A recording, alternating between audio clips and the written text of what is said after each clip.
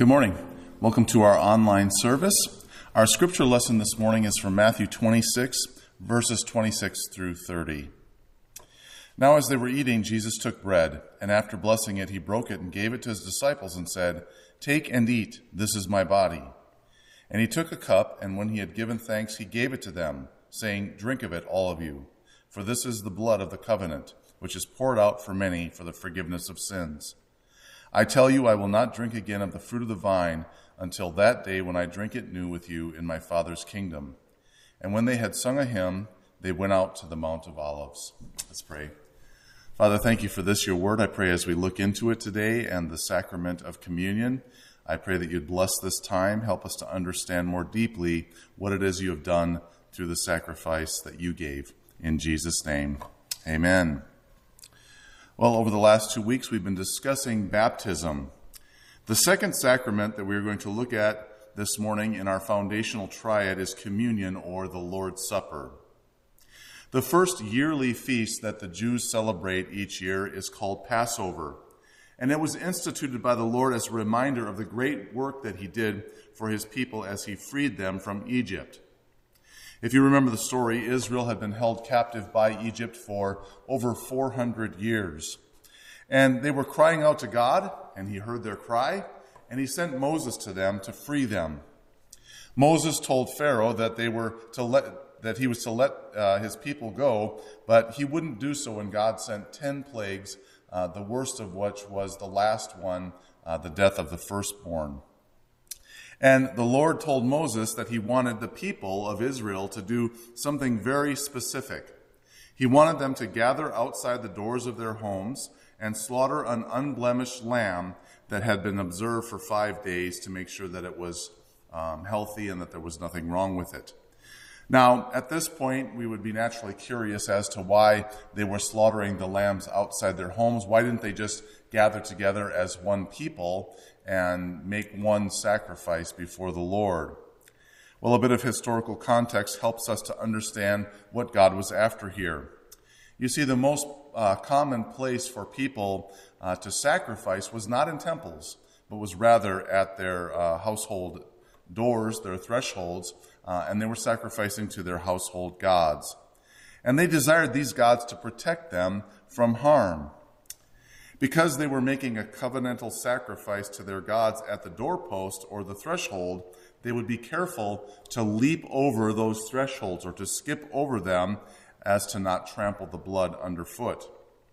The Lord Jehovah was telling his people that if they sacrificed to him, he would come into their homes. The Hebrew word for come into means to leap into or to skip over. It could also mean to protect. And so he would then protect them from the angel of death that had been sent out to kill all the firstborn sons. We see this fulfilled in Jesus. We see this festival points to the redeeming work that Jesus did as the Lamb of God.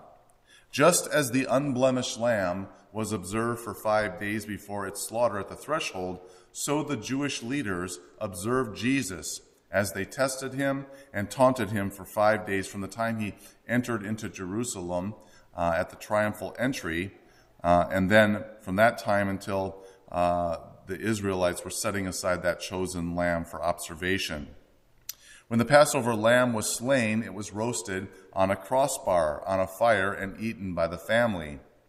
Jesus' death on a crossbar was another fulfillment of that picture that the Jews had seen for centuries.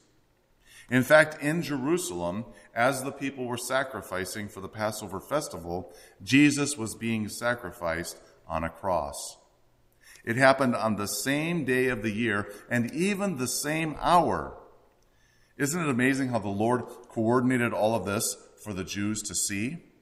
It became a witness to the Jewish world, and many were converted after Jesus was raised from the dead.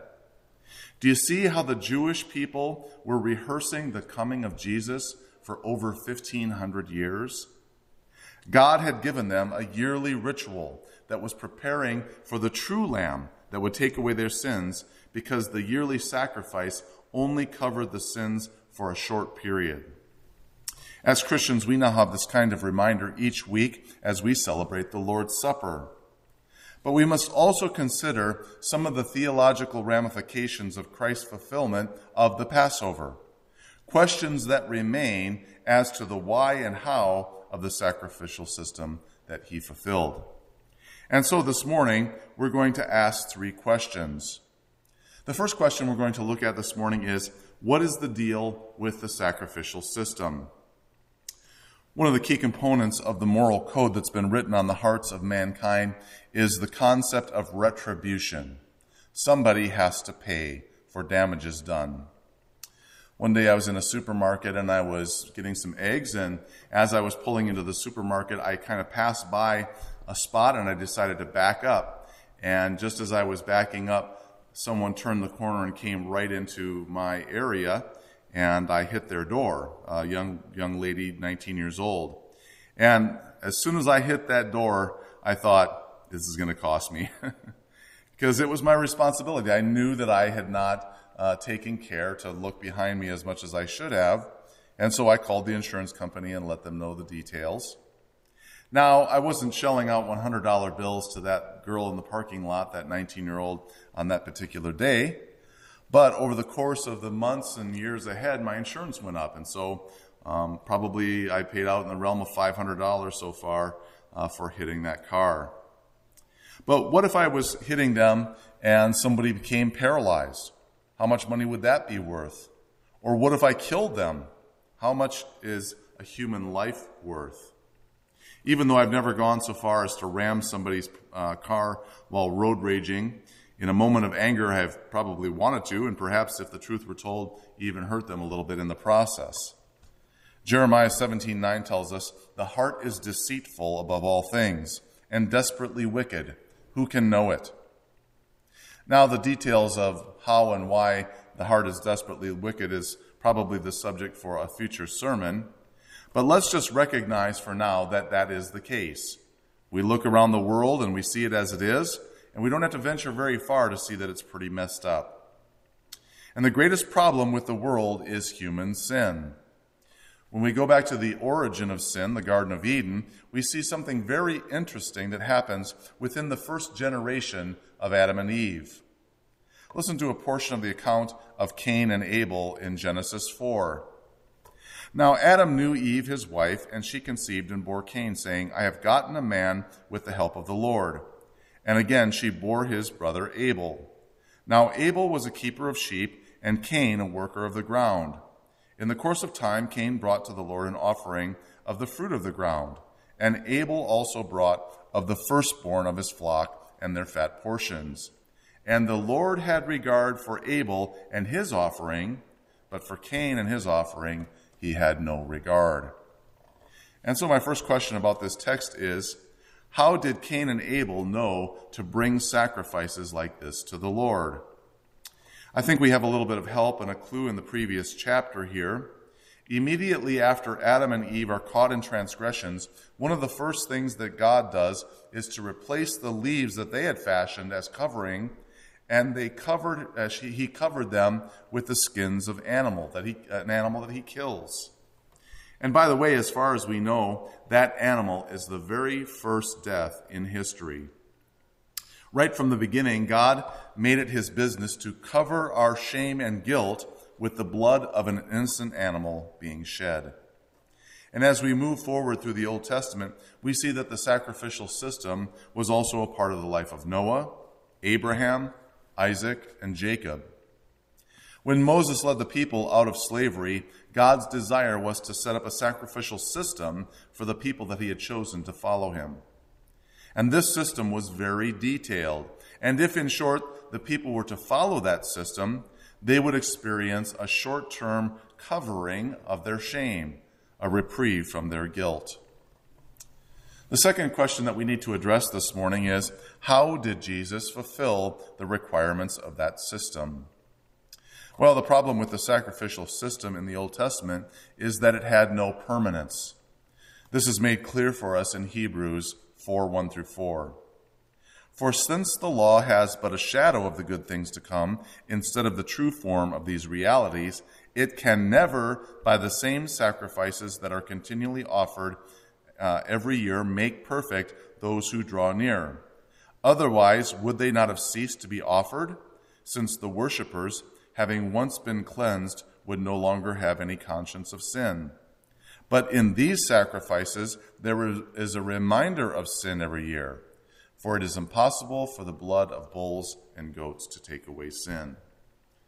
And so the curse was not removed from the people through that old sacrificial system.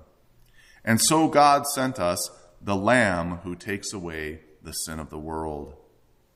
I want you to notice three things about Jesus that made it possible for him to fulfill the requirements set forth by God for full retribution of our sins.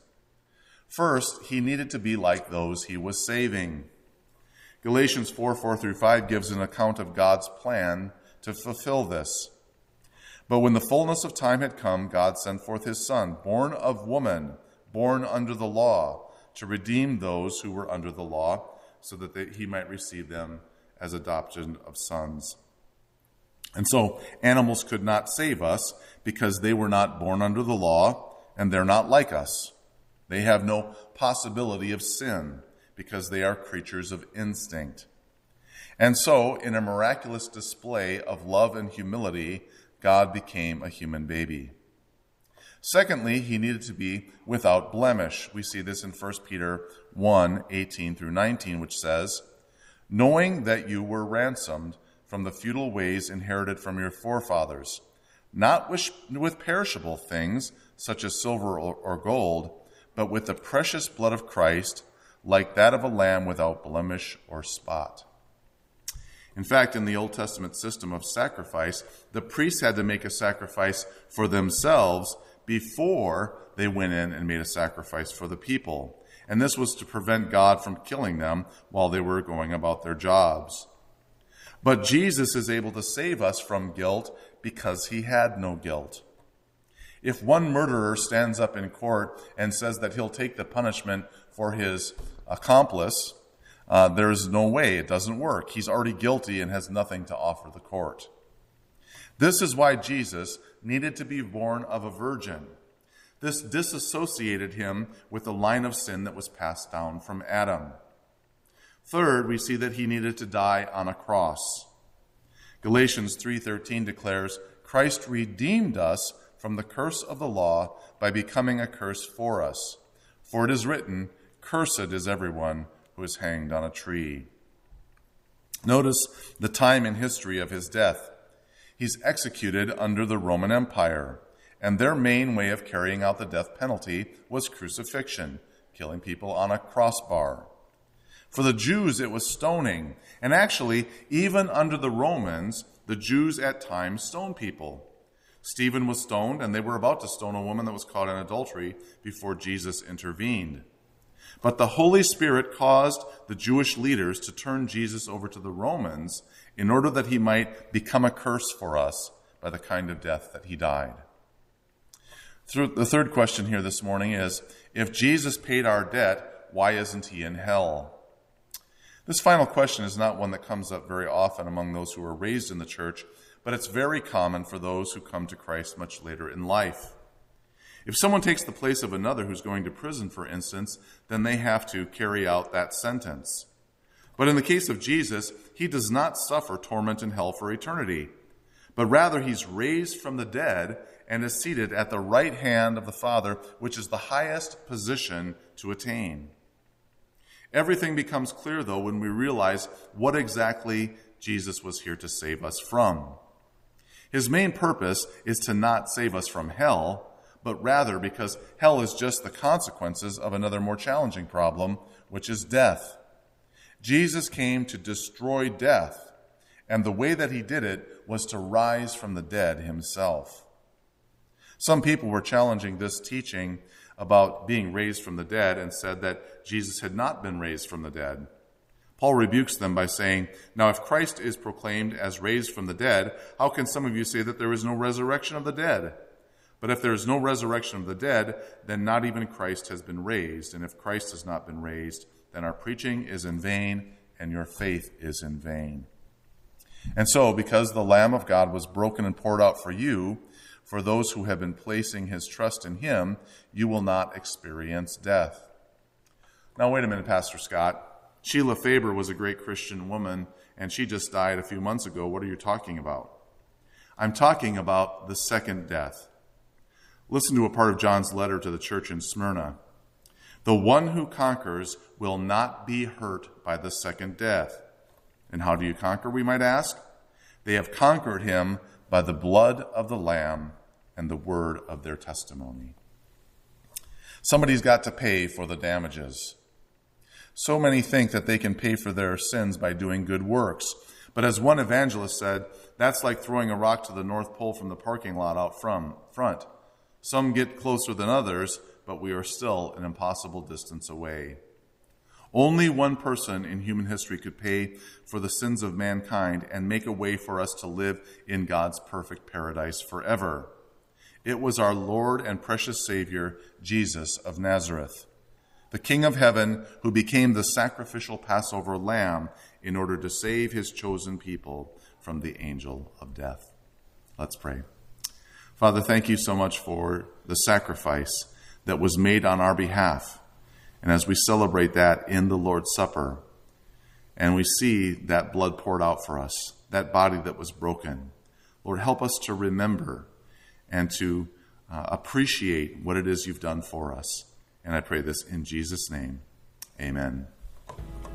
Thank you for tuning in to this sermon series from Elam. If you are encouraged today, would you consider supporting our online ministry through a financial contribution? Personal checks can be made out to Elam Lutheran Church and sent to 11504 26th Street Northeast, Lake Stevens, Washington, 98258. Or you can give online at elamlutheran.net. Thank you, and may God bless you the rest of your day.